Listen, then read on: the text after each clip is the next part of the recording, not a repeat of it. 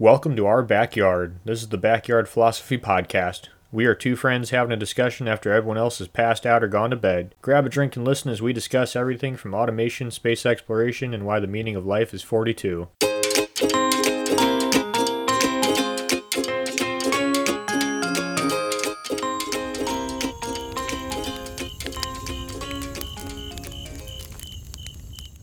Today we're going to talk about nuclear waste and where it goes from underground into space into the Simpsons' house.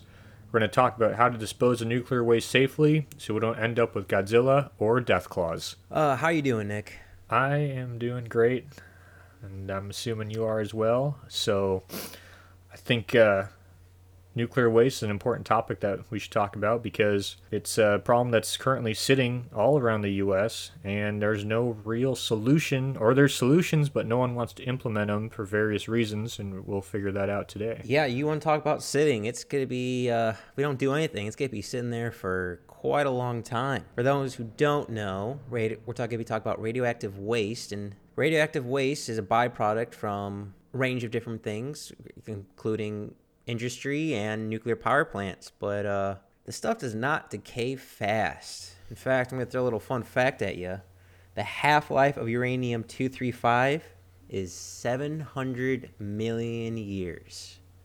So if we don't get rid of that, it's just going to sit there and sit there and sit there. Yeah, so obviously one of the biggest things that people talk about is there's kind of two trains of thought.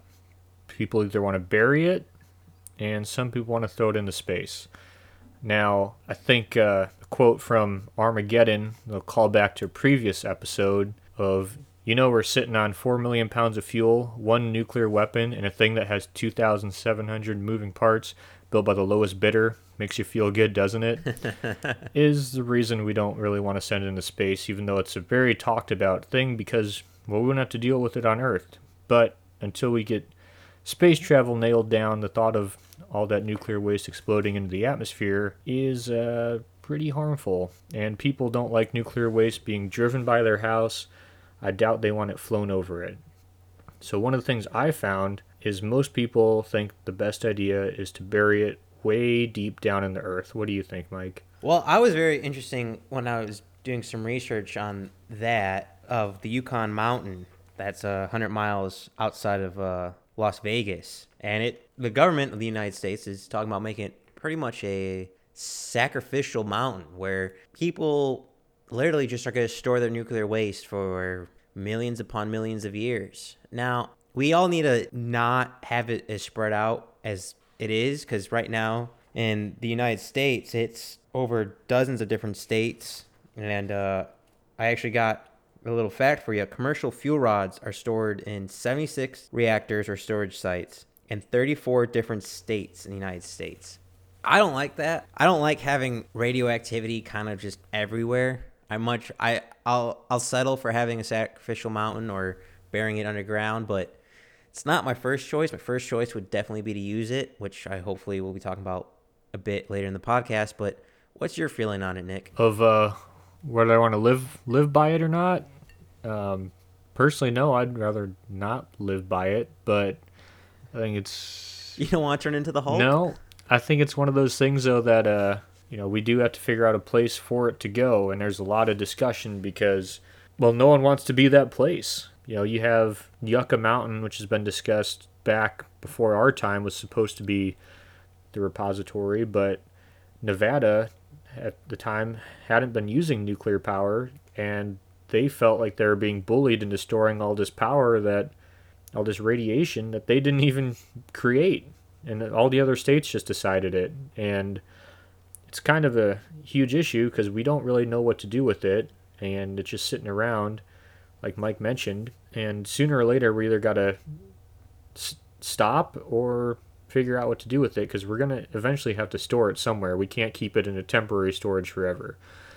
I think I'd rather have it way deep underground where all that rock is going to protect everything from the radiation. And there's talk of having it so deep down it's beneath any aquifers. So even if it does leak, it's not leaking up into any drinking water. Well, that's an interesting idea, because I didn't think about the drinking water. Yeah, burying underground to me isn't the best solution, but it's definitely the most feasible solution. I know this problem isn't just for the United States; it's all across the world, and lots of different solutions are being tried, but nothing's really coming through except for burying it. And hell, I don't blame Nevada for not wanting a mountain full of used radioactive material. I mean, I don't think anyone wants that in their backyard. But for those who don't know, because I didn't know this until researching this, that currently nuclear waste is kept in a pool after this is all after it's been used, usually at power plants. So this is the byproduct. So they're usually kept in a pool for 5 to 8 years. Water, as we mentioned in our space podcast, you should go check that out, is great at shielding the radioactive material. And they're kept in the pool until the radioactive material decays to a level where it can be cooled without water. Then they are stored in a thing called casks, which are, I guess I would describe the outside of them as giant silos. And they sit there outside, above ground. And, well, in their defense, they've never had anyone die yet. I think they've had a perfect health record, but something about having nuclear waste above ground in a thing that sort of looks like a silo just seems like a bad idea to me. Yeah, and that's the thing is these are supposed to be temporary solutions. An interesting fact, we talked about not wanting to live with it. There's a study done in 1998 that said more than 1 in 3 Americans live within 50 miles of a nuclear power plant, which means more than 1 in 3 Americans live within 50 miles of where all that spent fuel is stored. So, we went fishing somewhere in Illinois, and the fishing guide took us to a place where they use the lake water to cool everything. It didn't touch the radiation; it's just cooling, and they bring it back out. But closer to the power plant you went, the bigger the fish got. That's what he said. That's probably due to warm water. The fish they don't need to spend as much energy staying warm, obviously, but I don't think there's no actual radiation in the water. Just a disclaimer. No, here in the United States, our crackdown on nuclear safety is quite strong. And speaking of growing up near nuclear plants, Nick, me and you, we both grew up in Chicago, and there's quite a few nuclear facilities around that area. I don't know if you happen to knew that, but it is definitely in people's backyards, and they don't realize it. Yeah, and here's the thing with, like we talked about, like a central location, say either Yucca Mountain or the one in California, is people don't like nuclear waste. They don't like it by them, but they don't like it moved by them either.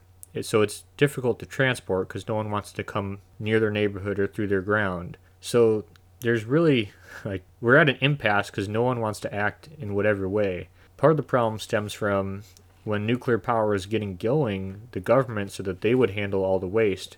And so all the nuclear power companies paid the government a certain amount of money in exchange for taking care of the waste. But the government isn't able to figure that out, so they had to pay the nuclear power companies because they defaulted on their agreement.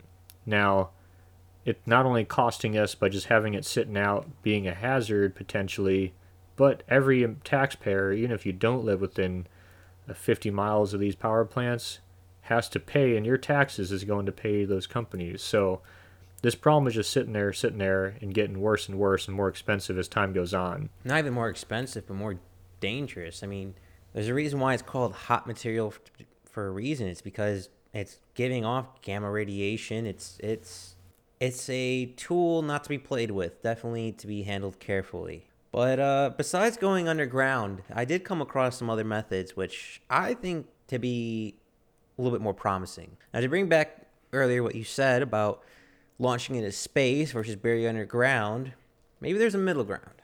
I want to bring up a thing called vitrified glass. And I don't know if you came across this, Nick, but they're adding nuclear waste into glass. I think it's, what is it? Boron.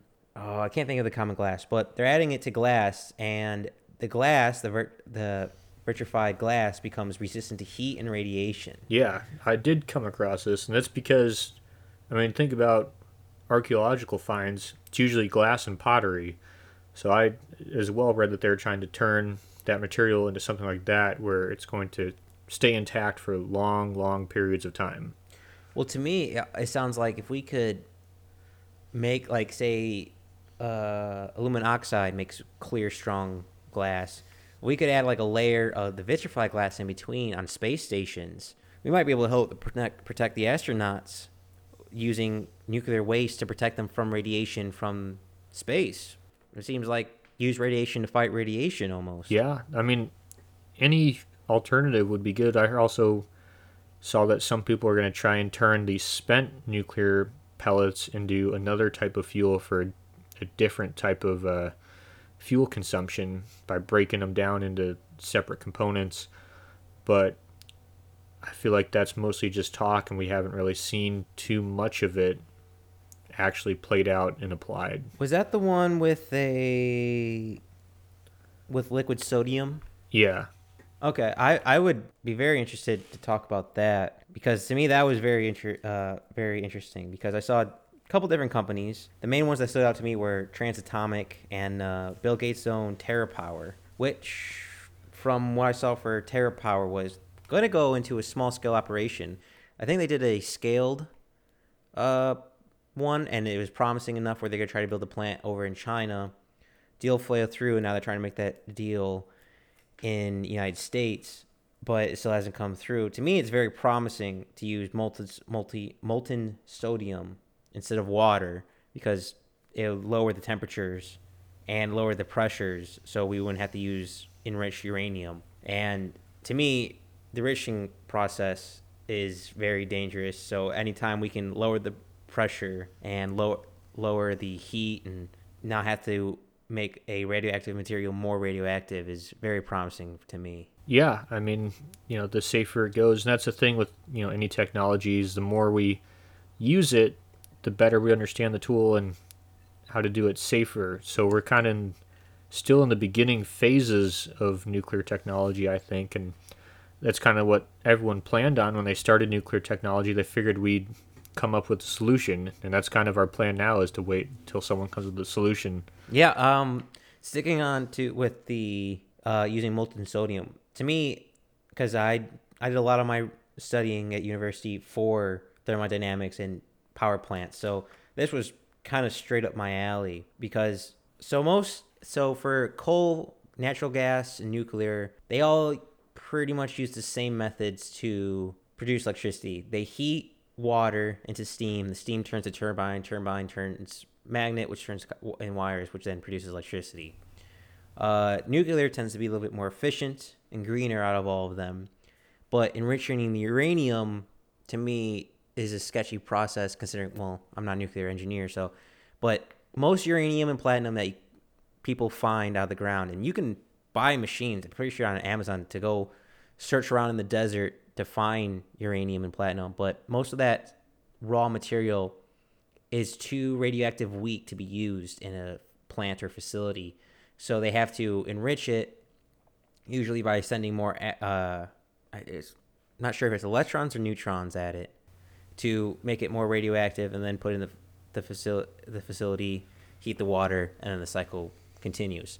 So not having to do that sounds like energy being saved, and having the used pellets be used seems like there's going to be more abundance of materials to be used for nuclear power. Yeah, and one of the things I ran across is even though everyone wants to get rid of it, they still want to keep the spent pellets close at hand because everyone feels like we're on the verge of being able to recycle them and use them for something else. Oh, most definitely. So throwing them, yeah, so throwing them down a deep dark hole with no way to get them back, people aren't ready to let them go just yet, but they also don't know what to do with them in the meantime. Well, I know for some depleted uranium and platinum, we use them as military materials. So since they're so dense for their size, I know like anti-craft rounds and maybe on Navy ships, like pretty much like 40 millimeter rounds and bigger. They have some depleted uranium in them, at least some rounds do, and it just devastates whatever they hit. So I would like to see them not used in a military aspect. Like, don't get me wrong, I love explosions and fire.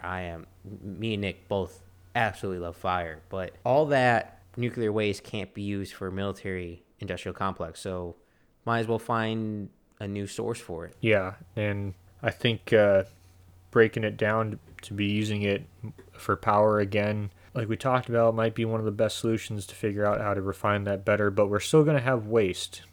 And even if we break it down further and use more of that pellet, we still have to figure out what to do with that, however much percentage is left, which is the issue. See, I slightly disagree there. I think we could use the pellets, and what's ever left of the pellets, we could use it to make the vitrified glass, the military rounds, the as we get later into the podcast, the thermal batteries, or mix it with synthetic rock, or do a process called pyroprocessing, do other sources with the waste that's been reduced by recycling the waste. Yeah, I mean, I hope so. I feel like that there's the demand for that isn't going to surpass the supply that we're going to have. But maybe I'm wrong. Maybe it's going to take off. It just doesn't seem like it seems like we're kind of just trying to force these extra compounds into rolls just to get rid of them, more so than that there's a demand for those compounds to begin with. Yeah, I agree with that. Just not blaming nuclear power, because there are nuclear waste that comes from a pretty large range of industries. There's three main types of nuclear waste. There's low level, which is generated from places like industries and forges that they don't usually last too long. They last, I think, like 50 years, if I'm not mistaken. And that's that low level. That's 90% of nuclear waste. And even though it's 90% of nuclear waste, it only has 1% of the total percentage of radioactivity of nuclear waste. Yeah, that's weird to think about how something that amount could do so little, like at least radioactive wise, like how hot it actually is. Yeah, and so for what that is, for most low level waste, it's just lightly contaminated items such as clothing or tools, stuff like that was exposed to it that doesn't actually contain the radioactivity, or it contains a percentage of radioactivity by how close it was, but not the actual metals and stuff like that in it. And then intermediate level waste, which accounts for 7% of the total volume of nuclear waste, that contains 4% of radioactivity from nuclear waste. And that's stuff like the metals and the filters. And then the high level nuclear waste, which just accounts for 3% of volume of waste, but accounts for 95% of radioactivity of waste. And that's those spent fuel pellets that we're talking about. Just to say where they all kind of come from. Intermediate level usually comes from chemical sludges or metal clanding, and high level usually comes from reactors and bombs, pretty much. So it's everywhere. I mean, I'm willing to bet most of you have a radioactive material in your home, because I would wager that most people eat bananas. Bananas are radioactive, technically. And then some people used to use, I think this is back in the 60s and 70s, used to use radioactivity to glow glasses, so they would glow green under UV light, I believe. It was a kind of a fad thing, and you could still collect those glasses. And you'd be surprised on what's in your grandma's house or what's on your kitchen counter might be radioactive, or at least a small amount. Yeah, I mean, isn't that the Radon girls from during World War II, wasn't it? That they had that lipstick that was glow in the dark because of radioactivity. The girls would put it on. Yep. I'm happy you brought that up. Radioactive material, not just nuclear waste, has fascinated us ever since we've invented it. And we've always thought it was the greatest thing since sliced bread. And it's unfortunately leaving a lot of crumbs that we don't know what to do with. And going back a little bit to possible solutions, is one I think might be the best solution is batteries. You can use nuclear waste as a quote unquote small battery. You can make a battery big enough to power the International Space Station with it, which has some strong benefits. You can not only, use the battery as electricity, but also produces heat. So your heating ability will increase, so you don't have to use as much heating. And space is cold. Never been there, but from what I read, space is very cold. Yeah, that's crazy to think about, though. I mean, it seems like it's a perfect fit, and you're already protecting yourself against radiation in space. So why not at least get some heat out of that radiation? Oh, most definitely. For those interested in the batteries, they are called radioisotopic thermoelectric generators, or RTGs. I wish I could speak better, but I'm good at math. That's all I can say. Yep. Yeah, I just can't speak, and I'm bad at math, so I don't know where that leaves me. But you can talk to trees. Yeah, well, trees don't talk, contrary to whatever the fuck that guy's book was. He's an idiot. Anyway, You're just the Lorax. The Lorax, a book about trees written on paper. You'll be the Lorax, and I'll be Mr. Rogers. It'll work out. I meant Mr. Rogers, like not Mr. Rogers' Neighborhood, but like Lost in Space, kind of Mr. Rogers. Okay, that makes more sense. Yeah, I'm a sci-fi nerd. I grew up Lost in Space and Stargate and Star Wars and all such and such. But bring it back a little bit. I want to go to an old school kind of process that both the U.S. and Russians attempted, but I've kind of seen to back away because how dangerous it is. Now, all these ideas that we're throwing out aren't just United States based. Like the whole world is trying to figure out this problem. This is a worldwide problem. Like I believe France, 70% of all their energy comes from nuclear facilities, so they're kind of a high producer. China is building a lot of nuclear facilities. The entire world is now building nuclear facilities, which, Nick, I hope we get to talk to you a little bit about who is in charge of nuclear waste. But going back to an old school process, a thing called pyroprocessing, which extracts from used fuel a mix of elements instead of just platinum or uranium, and through a process similar to like electroplating, like you have a electrorod, catalyst, an anode, a cathode, using electroplating process pretty much to break down the nuclear waste to something that's non-dangerous. But apparently, the Russia and the United States were just having a lot of problems with that. It was just extremely dangerous, and they just kind of backed away from that. But it's starting to make a comeback because, as Nick said, no one really wants to have nuclear waste go by, fly over, or be right next to their house. So perhaps the solution's an old school solution. Bring back an old school process with some new tools. Yeah, and, it's looking to the past to get your answers never hurt anyone. Yeah, science, nature gives you your answer, and history tells you how to use it. But it is interesting going back to the mountain being right next to your house and stuff like that. I know in Australia, and I believe the United States, they're trying to do synthetic rocks. So trying to bind the nuclear waste with other material to make it less radioactive. Because the big problem is it's going to last a long time unless we use a different process. Because like I said, the half-life is like 700 million years. It is a very long time, and it'll be around for like ever. But if people are trying to combine it into synthetic rocks, like they're trying to bind it now, with, I'm not, like I said, the best with pronouncing scientific words, but perovskite, halidate, and zeolite, which would help reduce the amount of radioactivity, which if we're going to store it in a mountain, maybe bind it with a synthetic rock or material to make it less radioactive, just so it's a little safer. Because I keep thinking about those casts, how they're stored now. Like, what would happen if a lightning hit? What happened if a tornado went through?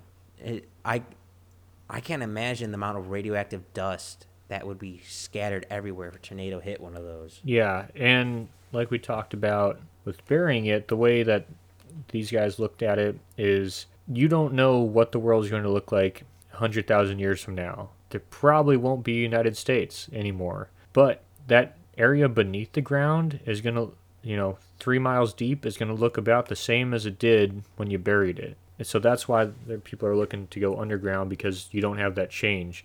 But above ground, you have change from nature, like Mike mentioned, tornadoes, you have the natural erosion processes, and you don't know what humans are going to do with it. One of the things that I thought was crazy is they were talking about, when they bury things underground or nuclear waste underground, how to market. Because they were thinking that by the time people came over here, like the people might not be able to read the languages that we have to say that danger or whatnot. So what do they put that conveys danger across every single culture? Or do they just not market at all so that people don't think there's anything there? I was just about to bring that up. I'm so happy you brought that up. That hurts my brain on how do you mark something that can be universally understood forever. And for those thinking, well, why don't we just write danger in English? The English language that we're speaking right now didn't exist 200 years ago. Like 200 years ago, we were speaking more like Shakespeare's books. And even before that, like we would have to break down. If it wasn't for the redstone, we would not have been able to read the hieroglyphs on the Egyptians' pyramids and in ancient Egypt. So it makes you think languages are always adapting, always changing, and what might seem so simple now will be lost throughout history. And I love this puzzle. I have no idea how I would do it. I skull and crossbones keeps coming to my mind, but if I can't see all cultures completely understanding that, or that being 1,000 years from now be understanding it. But I didn't come across the point of having it not marked. That is very interesting, Nick. I did not think about that or come across that, and I think that might be the best idea. What's your opinion on it? For sure, that's what I think is the best, because think about like playing any video game. You come across, like you're playing whatever, you come across plains of nothing, and then all of a sudden there's all these spires and weird shit. What are you going to do? You're going to look around. If you're an alien archaeologist looking around Earth, and you're just in Finland and it's cold as shit, there's nothing going on, and then all of a sudden there's all these strange spires and markings. What are you going to do? You're going to sit down and start digging, figure out why all this is there, which is exactly what we're trying to not get people to do. Yeah, maybe the best way is just to be a secret. Just lie and just say, no, there's nothing there. Don't worry about it. Don't worry about it. Yeah, don't give anyone any reasons to think there's loot boxes there. Be like you're gonna have like a Fallout situation all over again. But going back to what you say, I really want to hear your opinion on storing it, because some countries can't store that because they're small countries that don't have the room to store it or have a sacrificial mountain. So maybe we would have them pay us so we would store it for them, or because as the world grows and our power consumptions become much more greedy, we need to keep up with it. So more nuclear plants are being built, which means more nuclear waste, which means we still got to put it somewhere. So a country smaller has to put it somewhere that might not be able to fit it. So how do you feel about other countries transporting their nuclear waste to other countries to store it? Yeah, that's a good question. I think for sure we're gonna at some point or another have to designate some area in the United States it's a no-go zone, and that's where we keep all of our nuclear waste. And like we talked about, say you bury it underground beneath the aquifer so there's no water getting into it, that wouldn't be the worst area to coincide with some, desert or something, but maybe there's some invasive species up top or something that, if you're going to need people to stay away, that's maybe the best way to do it, especially if you're not getting any radiation up top. It's just that out of abundance of caution, we're going to stay away from there. Like, if you bury it 3 miles down and you backfill it with dirt and stuff, that radiation is not going to be able to get through.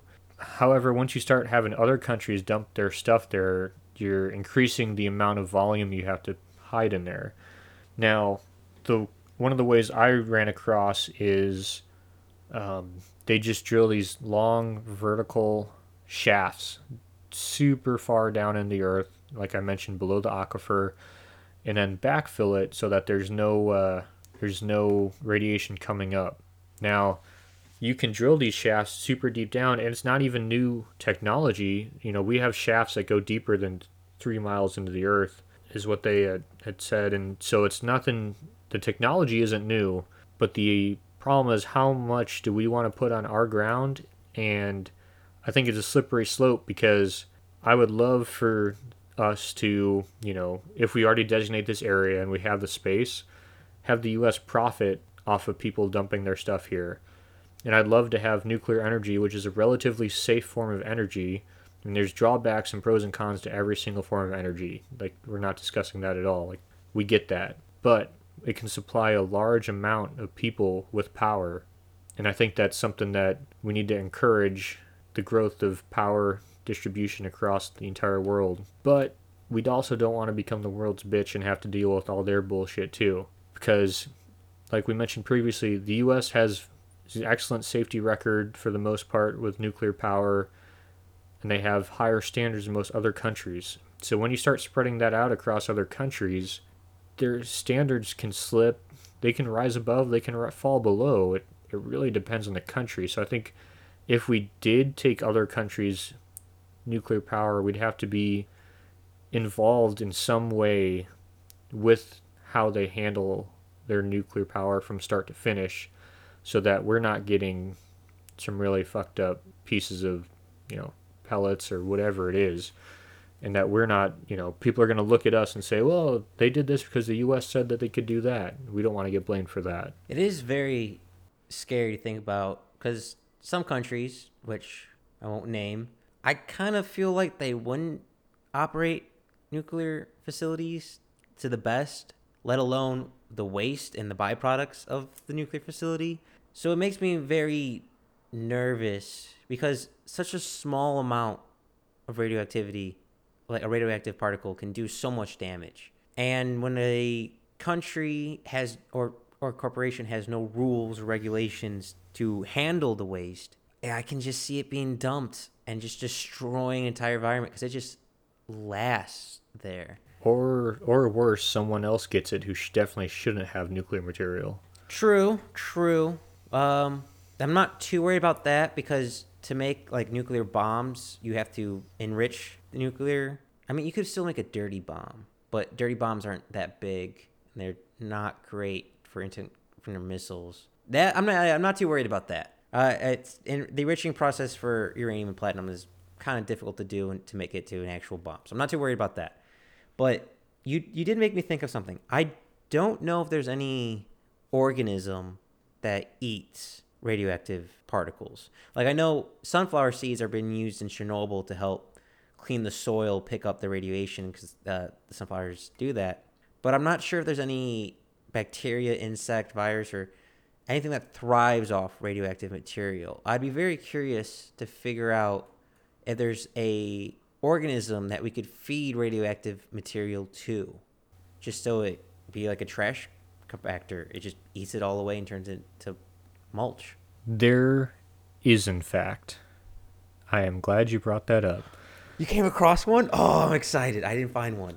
Now, it is a bacteria, so that's good and bad. It's good because it's relatively easy to manipulate, but it's bad because it's relatively small. The amount of bacteria that would be required to make the amount of nuclear waste safe or to consume all of it would be pretty incredible. But what I came across is that they use radionuclides in place of oxygen, and so they convert them from a soluble to insoluble forms, making them less mobile. And I believe they were discovered in Chernobyl, is kind of what I remember. But so that's one option, and they also talked about using those bacteria in the space station to like grow them in the walls to as a way to block radiation from coming in. Biotech, I love it. I am curious though, could we make it so they could survive? So we dig a hole 3 miles down, we drop off our radioactive material, and we just throw in some petri dishes full of bacteria and just close it off.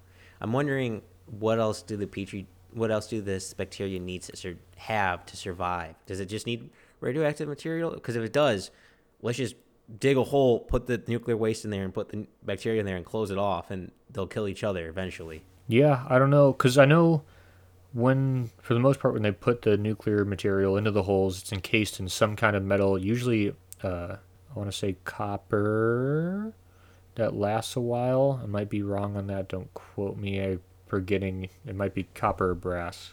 No, I think you're right because you can't use steel because, well, I'll discuss that in a little bit, but I believe you are right. Okay, and so I don't know if the bacteria will be able to get through that. So you might have to dump just the waste in there or put the bacteria into each container. I'm not sure what else the bacteria needs.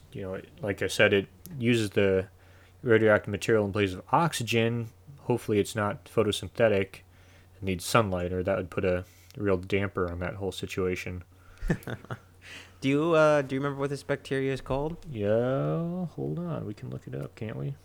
All right, well, I'll vent for you a little bit while you find that name because I'm super curious and I want to do more research on that because I really like biotech. I think that's a long-term thinking into the future. But going back to what I was talking about with the steel and the iron, so old decommissioned nuclear plants, they have kind of a problem because even if there's no nuclear material there, there's still nuclear waste because decommissioned plants, they have steel components around or near like the fuel rods, and the fuel rods then make the steel hot, and hot being the term of radioactive.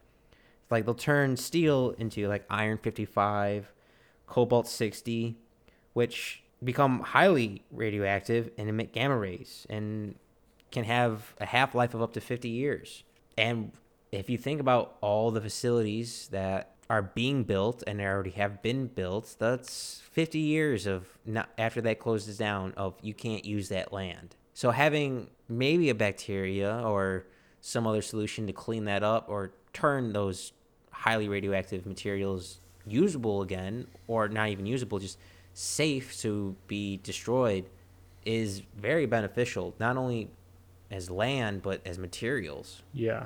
So I got the name. It is it's called Dionysus radiodurans. It's an extremophiliac bacterium, one of the most radiation-resistant organisms known. It can survive cold, dehydration, vacuum, and acid. So it's listed as world's toughest bacterium in the Guinness Book of World Records. So that, yeah, I mean, if it can survive vacuum, well, goddamn, there you go. We should definitely put that name up on our Instagram. Check us out at Backyard Philosophy, so the other people can check it out. Because I'm going to be researching that bacteria quite a bit because that is super fascinating me.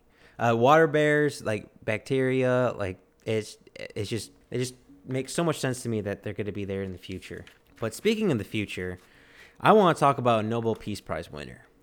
Nick, I don't know about you, but unfortunately, I don't keep up who's winning the Nobel Peace Prizes. I really should, and I wish they actually would televise that and be very interesting to watch. But I want to talk about... Yeah, but have you heard of the Grammys? Oh, God. Shut your mouth. We were just talking about before this podcast started how we're watching all older movies because the new movies aren't our cup of tea. But going back to the Nobel Peace Prize winner, I want to talk about... I'm sorry if I mispronounced your name, but from what I read about you, I like you. Bernard Moreau. He is currently working... I can't remember if it's in California or France. I think it's France he's currently working with. But he claims to be able to change the lifespan of radioactive waste to cut it down from years and decades down to minutes. And he claims he can do this process by using high-intensity lasers to change up the nucleus, and a process called transmutation. And I heard high-power lasers, and I'm just like, fire the lasers. Yes, I'll use lasers to make radioactive material less radioactive. I am down. Now, there are some downsides. Can we put them on dolphins? If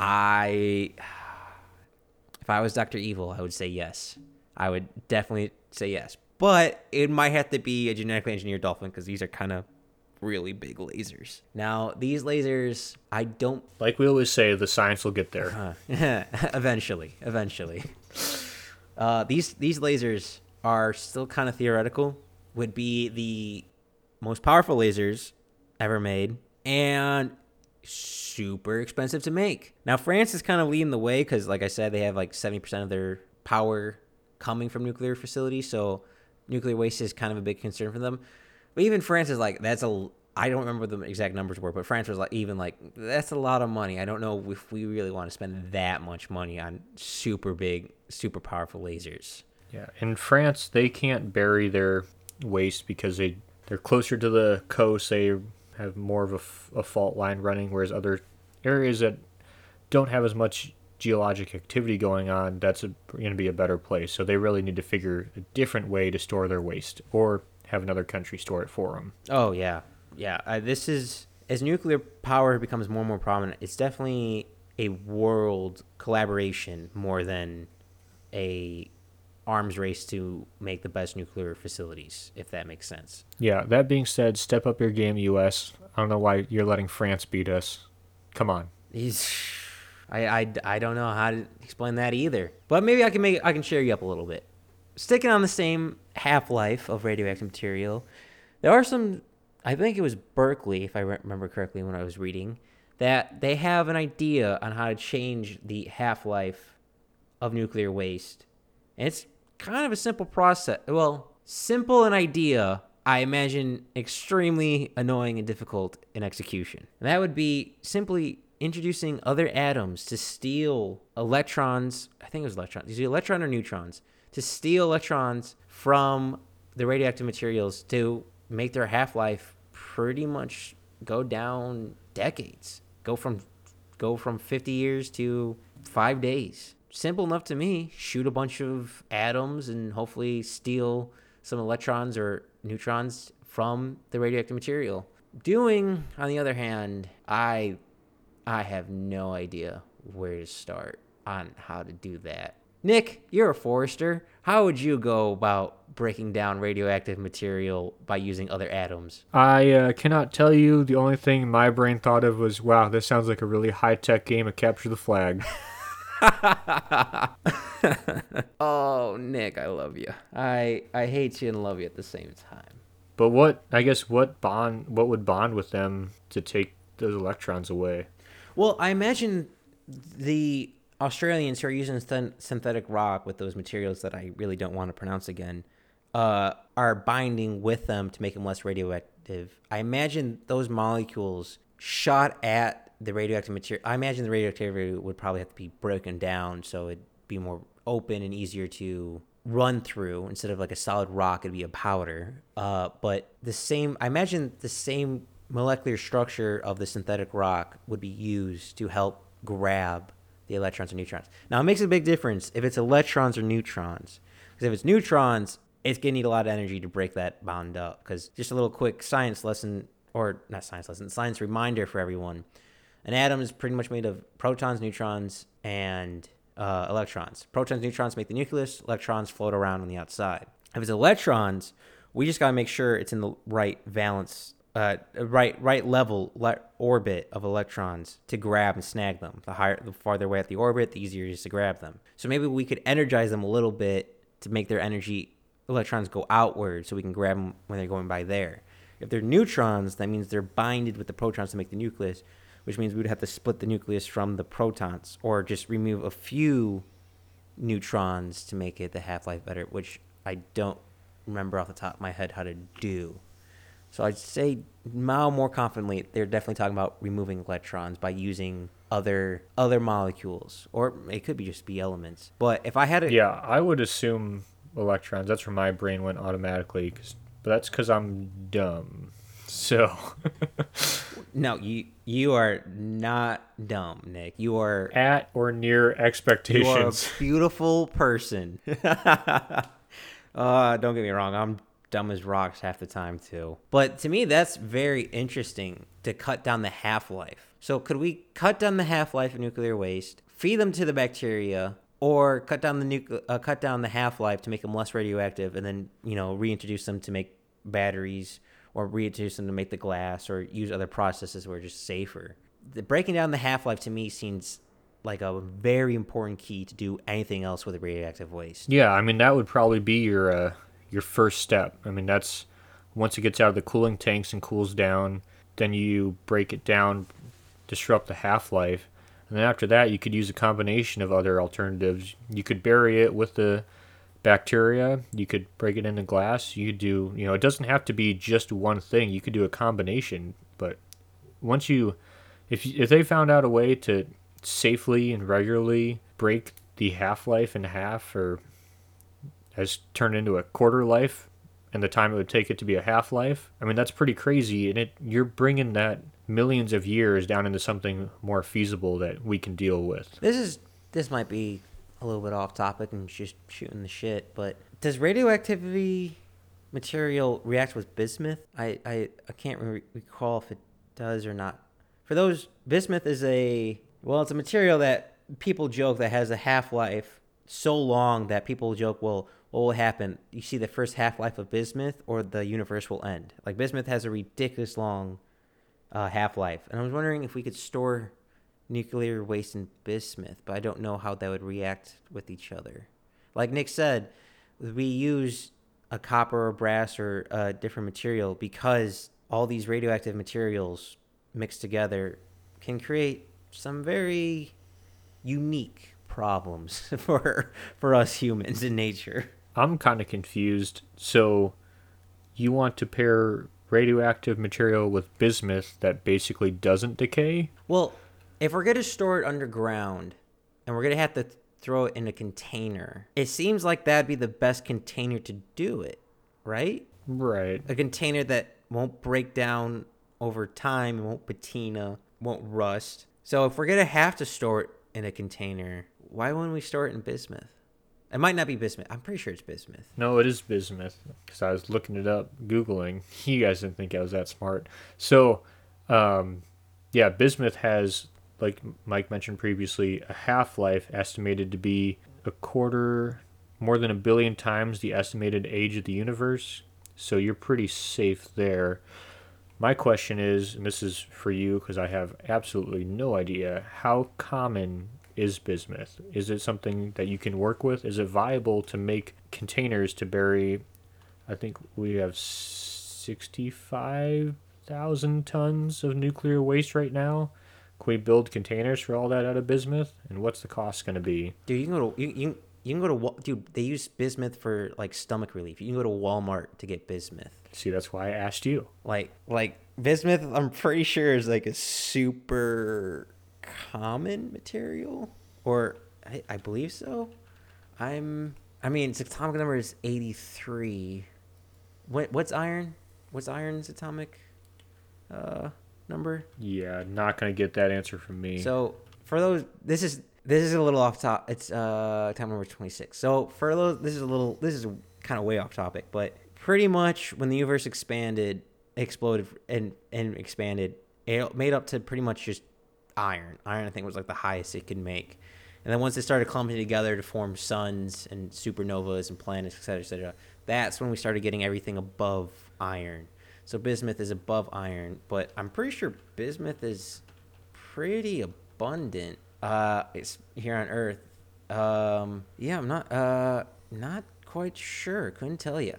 But all right, going back, again, we got a little bit off topic. Let's bring it back in. I want to talk about a different method that we could use for breaking down nuclear waste. Before we continue on, the price of bismuth is between $3 and $14 per pound. So yeah, that's relatively common and inexpensive. I just don't know enough about metalworking to figure out if you can make that into a container. Is bismuth metal? I don't know. That's why I'm asking you. Well, you have to do something. I'm not a chemist. All right, so we're out of answers. What were you talking about, Mike? I'm going back to a little bit something I do know a little bit about, which is scientists are experimenting with using depleted uranium as a catalyst to convert ethylene to ethane. So that'd be ethylene with a Y to ethylene with a A. And to me, that sounds like a perfect opportunity to use nuclear waste. So those a little quick what a catalyst is. I'm pretty sure pretty much everyone knows what a catalyst is, but pretty much a catalyst will take a process and lower the amount of energy needed to do such process. I guess is the most simplest way to say it. So having radioactive waste be a catalyst for different chemical reactions sounds like a very promising, because it sounds like a little can go a long way. And it sounds like be able to transform ethylene to ethylene would be a huge stepping stone if we could do that commonly in the world. Yeah, I mean, that would be important as a catalyst. Like, that's something I never even thought about, bringing in a catalyst to make the reactions better. I don't know why that seems so obvious. Yeah. I mean, we're only just doing research on it.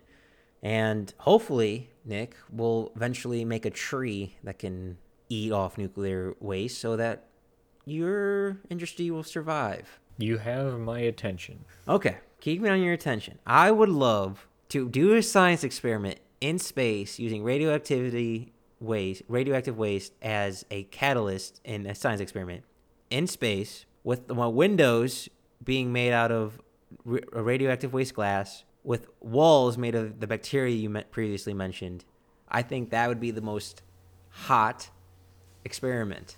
Get it? Radioactive, hot, hot. Oh God, I'm such a nerd. Oh, please stop. But yeah, that'd be pretty sweet. I to anyone who's making space rockets and like wants to send people to space, I think me and Nick both extremely volunteer ourselves to do this. I will be your Huckleberry. I'll be Wyatt Earp. You can be Doc Holliday. I like that. Oh, But go ahead. and you put water on the backside of those bacteria. You have to figure out you need just the thickness of bacteria to keep them at a level, because the good thing about space is the radiation level is pretty constant, it seems like. So you could get a good enough level of bacteria in there to absorb the amount of radiation and then have a backdrop of something that's left. And when you have all that extra water from all the space mining we're going to do, you just put that as the backdrop to absorb the rest of that radiation. I like that little shout out. You guys should definitely go check out Mining in Space. A previous recording that we did is definitely worth a listen. But you did make me think of something, especially with the bacteria. I'm very happy you found the bacteria because I couldn't find anything. That might be a good resource to have to clean up a radioactive catastrophe. Like eventually, there will be a plant that breaks down again. You had Chernobyl, you had Fukushima, you'll have other plants break. And instead of having it be hundreds of years of just that land being dangerous, maybe we could airdrop in the bacteria or throw in some plants in there to help clean up the nuclear waste. It's a very good, as Nick likes to say, a tool in the toolbox. Yeah, and I think they were looking at doing something similar to that with the bacteria that would consume petroleum products. It didn't put into actual production, but in case of an oil spill, something like that. I'm a very strong component of biotech, so I would absolutely love to see a response team using bacteria to clean up a radioactive site. Yeah, and that's the nice thing about the bacteria is, it's a relatively simple organism, and once its food source is gone, it's gone. And so it just kind of break down. You collect it. I don't know exactly how that'd work, but it's not like you're releasing a complicated predator or something into the environment that you don't know what it's going to do. I mean, you could run tests and tests and tests. Bacteria, easy to test so they're so small. I mean, it seems like a pretty simple thing to do. And like if we could put that in there, like in Fukushima, get that in there, just flood that bay with it that is leaking all the water into, and just the outside of that bay would be protected. That bacteria consumes all the radiation in the water there while it's still in a somewhat central location. I mean, that's pretty much best case scenario right there. Oh, yeah. I think you hit the nail on the head in there, Nick. But you also made me think of another component of it. What? Perhaps nuclear waste can be used as a weapon. Let me rephrase that. Nuclear waste cleanup can be used as a weapon. The cleanup could be used as a weapon. Because, as pretty much everyone knows, the United States has a nuclear arsenal. And we have silos and et cetera, et cetera. But I'm wondering if country A wanted to remove a nuclear weapon, could they launch that bacteria simply near where the uranium or platinum is being enriched to destroy it? Could it be burning the food so the soldiers can't eat kind of scenario? It makes me wonder if cleanup to me just seems like it's such a good thing. But I'm wondering about the consequences of it being a dual-edged sword, which makes me think a little bit on the negative effects of nuclear cleanup, at least the ways we mentioned. Not excluding burying it under the ground, because burying it underground is pretty much the most neutral thing you can do. What's your opinion of using bacteria to demolish an enemy demolishing our nuclear capabilities? I feel like that's a little bit unrealistic just because of the population of the bacteria that would have to be employed to completely eradicate a nuclear power, especially a power that's constantly being produced. I don't think that that's. I think what you're doing at best is consuming the power or the radiation around the, say, pellet or weapon or whatever you're trying to get rid of. But I feel like you're not gonna. I don't. I think if the bacteria was going to completely erode or eat, I guess would be the proper term, completely eat the radiation and radiation source, that it would be a bigger problem. But I think more of what it does is that it just consumes the radiation. I don't think it would have to produce in such a large amount that they would be able to detect what's going on before it got to the radiation source, just because they had to build up that population, that they would somehow have to counteract that. But I just can't see bacteria working in such a quick way like that. That's fair. Like launching a rocket and then all of a sudden it's gone. Which is why I don't think it's going to be used as like say the U.S. was hit by a nuclear weapon. I don't think there's a stockpile of bacteria ready to just let loose and just absorb all that radiation. I think they'd have to. You could release enough that over time they could get rid of the radiation, but they'd have to build up a large population, or we just have to constantly feed a giant population of radiation hungry bacteria so that we could deploy whenever. But I feel like that's then you're trucking a bunch of bacteria straight into wherever you want to do that, which might make sense in the United States, but it's not something that's going to happen in a foreign country as a weapon. I think you're right. I think you're absolutely right. I was just throwing out a crazy stupid idea, and I think you're right. Maybe nuclear waste cleanup is not a dual-edged sword. Maybe it's just a simple tool that everyone kind of needs. As we mentioned, and I kind of want to talk about a little bit more, the world is increasing their nuclear capabilities. The numbers rise every year, and not having a regulation for the entire world, or at least having an organization to check in. Like, I know there are currently a third-party world organization that goes in and checks nuclear facilities, but I don't know if they. But we've also all seen, what's the puppet? Team America, where they go and check for nuclear weapons in North Korea, and we know how that works out.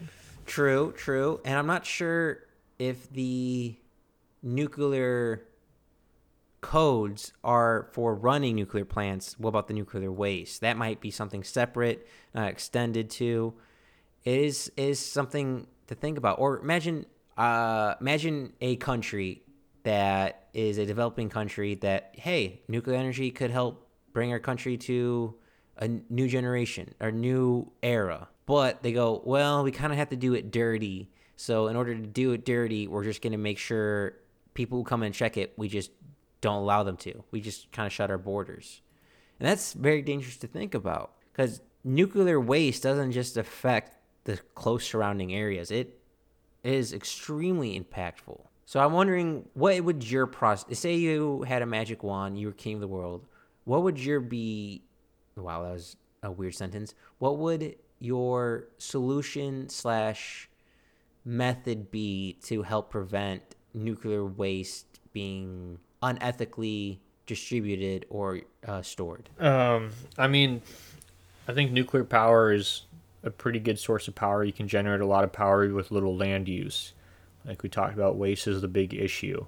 I think it's important to take into consideration that nuclear power is one of the only powers that has to take into account their waste and pay for it in full. Whereas like coal-produced power plants or steam, like solar power plants, not as much, but they take up more land. But nuclear power has to pay for the output. Whereas if you're burning coal, you don't have to pay to put that coal in the environment. It just is there.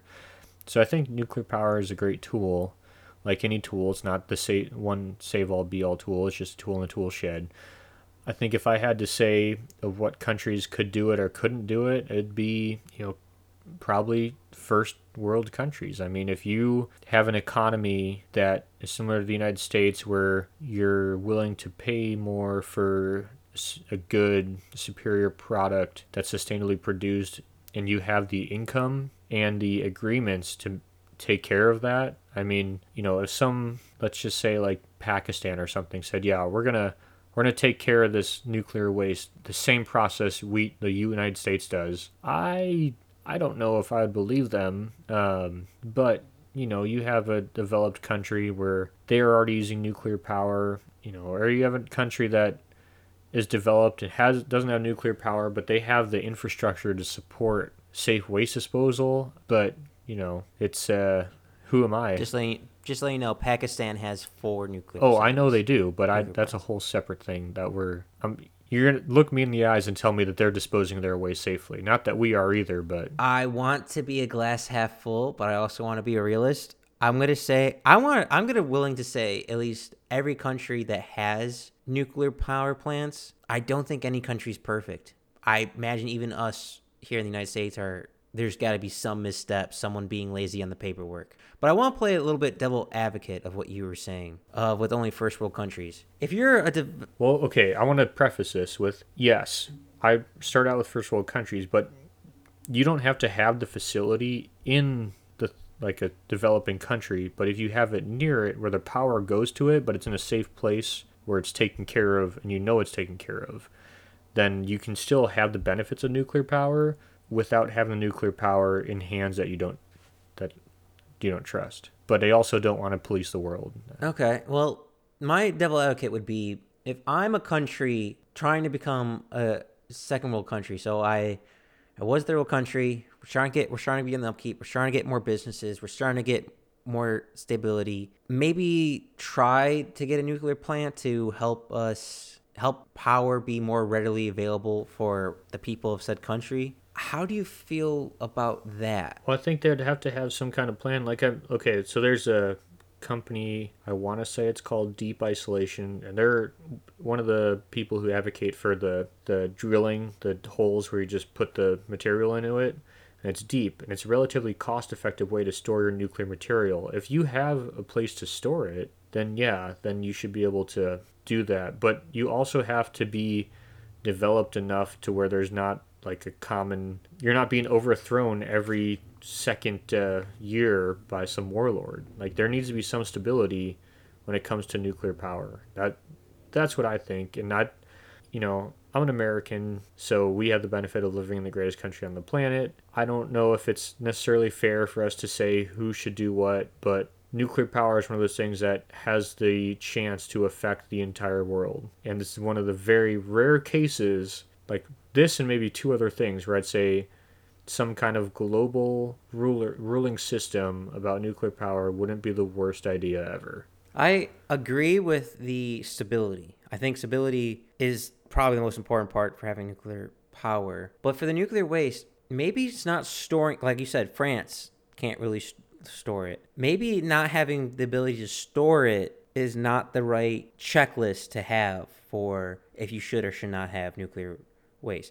Like you said, we could become a powerhouse and make it a business of collecting our people's nuclear waste and turning it into something else. Or maybe a country has to show that they're capable of turning the nuclear waste into having a safe response to their nuclear waste. I'd be okay with that, but I completely agree with the stability. Like you should not have had a new leader every 20 years that was not from a democratic process or some type of process, if that makes sense. Not a war driven country. Yeah, and when as more nuclear waste gets out there, say the US was the one to step up and say, "Hey, we'll store your waste for money because there we go. There's, if we're going to designate an area where no one goes out in the middle of the desert and we're willing to pay for it, even like Nevada right now, they don't want any nuclear waste.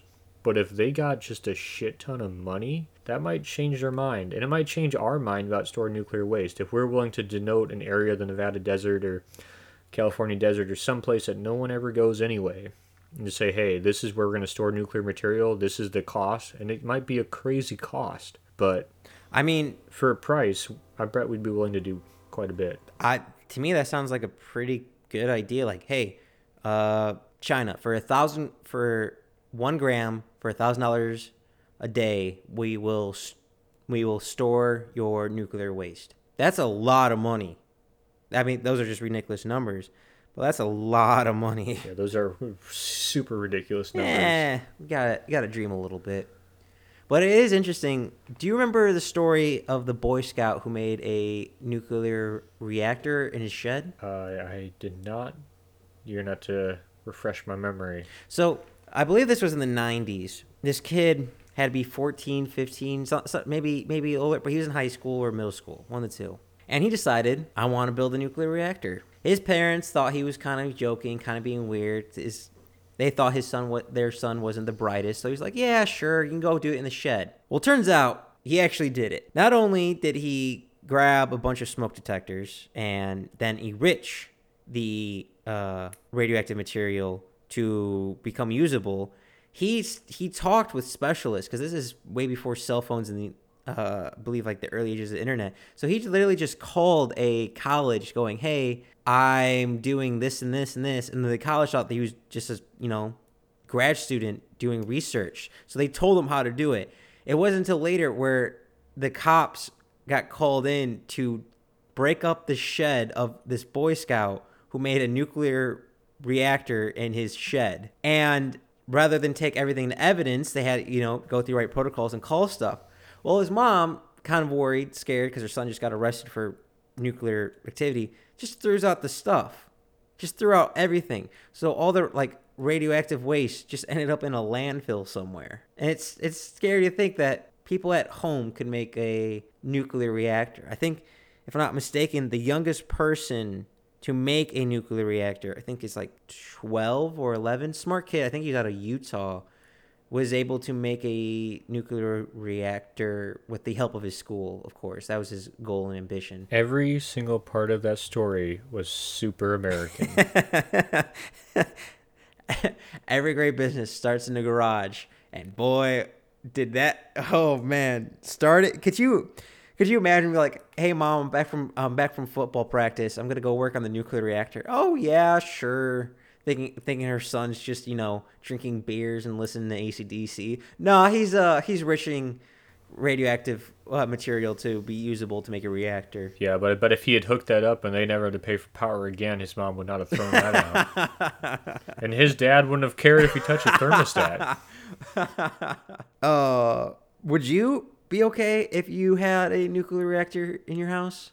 Say it was what's something that's risky but yet still kind of safe? Most things. All right, so say it was the same risk of buying an old house. Would you have a nuclear reactor power your house, a private one, not a power plant? Yeah, I mean, I'd be all for that. I'd rather have my own power. This is why we're friends. Just to have a nuclear reactor be your own, I am down for that. Well, people keep talking about nuclear reactors getting smaller and smaller. Oh man, what was it? Were they talking about possibly having like a nuclear reactor on every block? I think it depends on whether we get fusion and fission both working. Because I believe fission is what we're using. I could be mistaken.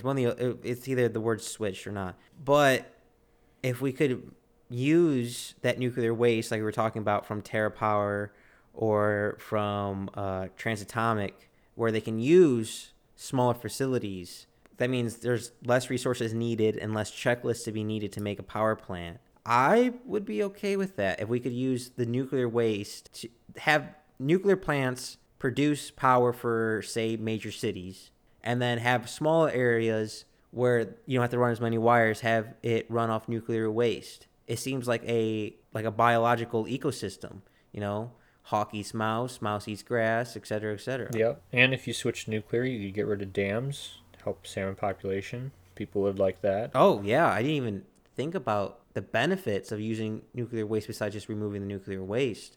Like having more small facilities, less coal plants, less natural gas needed. There's a lot of benefits to using nuclear waste as a fuel. Yeah. And I think we should do a whole podcast on the pros and cons of various energy sources. But I don't want to get too deep into it now because I think that'd be a good one for later. But yeah, it could be a game changer, and we're just at the beginning of the nuclear technology, so I don't know where it's going to go, but we'll find out. Absolutely. And I think we hit quite a bit of points. I am super excited to study that bacteria because that bacteria is very interesting to me. But for all those listening, nuclear waste might be in your backyard 3 miles underneath. You never know. It might be marked, might not be unmarked. And you should definitely check out our other podcasts, and please check us out on YouTube and Instagram at Backyard Philosophy. It really does help us out. Get subscribing, hitting the like button, just listening to our videos wherever you can.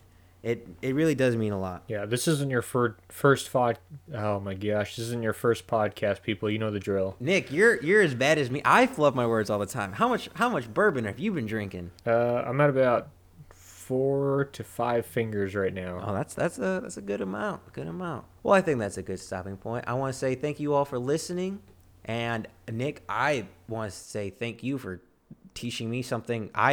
Did not know that nuclear waste is such a new science that has new possibilities of things I didn't even think we could do with nuclear waste. No, I mean it's every episode I learned so many new things. This is crazy, but yeah, and I think in probably 2 years we could be able to do a whole new podcast with so many new possibilities. It's crazy how fast it seems like this technology is coming. I would say we definitely made it if we get a nuclear physicist or nuclear engineer on the podcast. Yeah, I think we for sure would have made that. That'd be insane, which would be down. Yeah, absolutely. And I want to say again, thank you all for listening.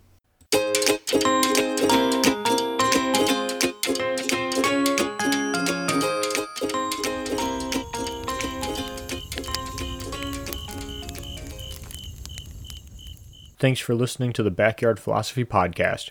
We rarely finish a podcast without missing a point we wanted to bring up, so let us know what we forgot. And if you have a topic you want us to talk about, let us know at Backyard Philosophy on Instagram and Backyard Philosophy Podcast on Facebook.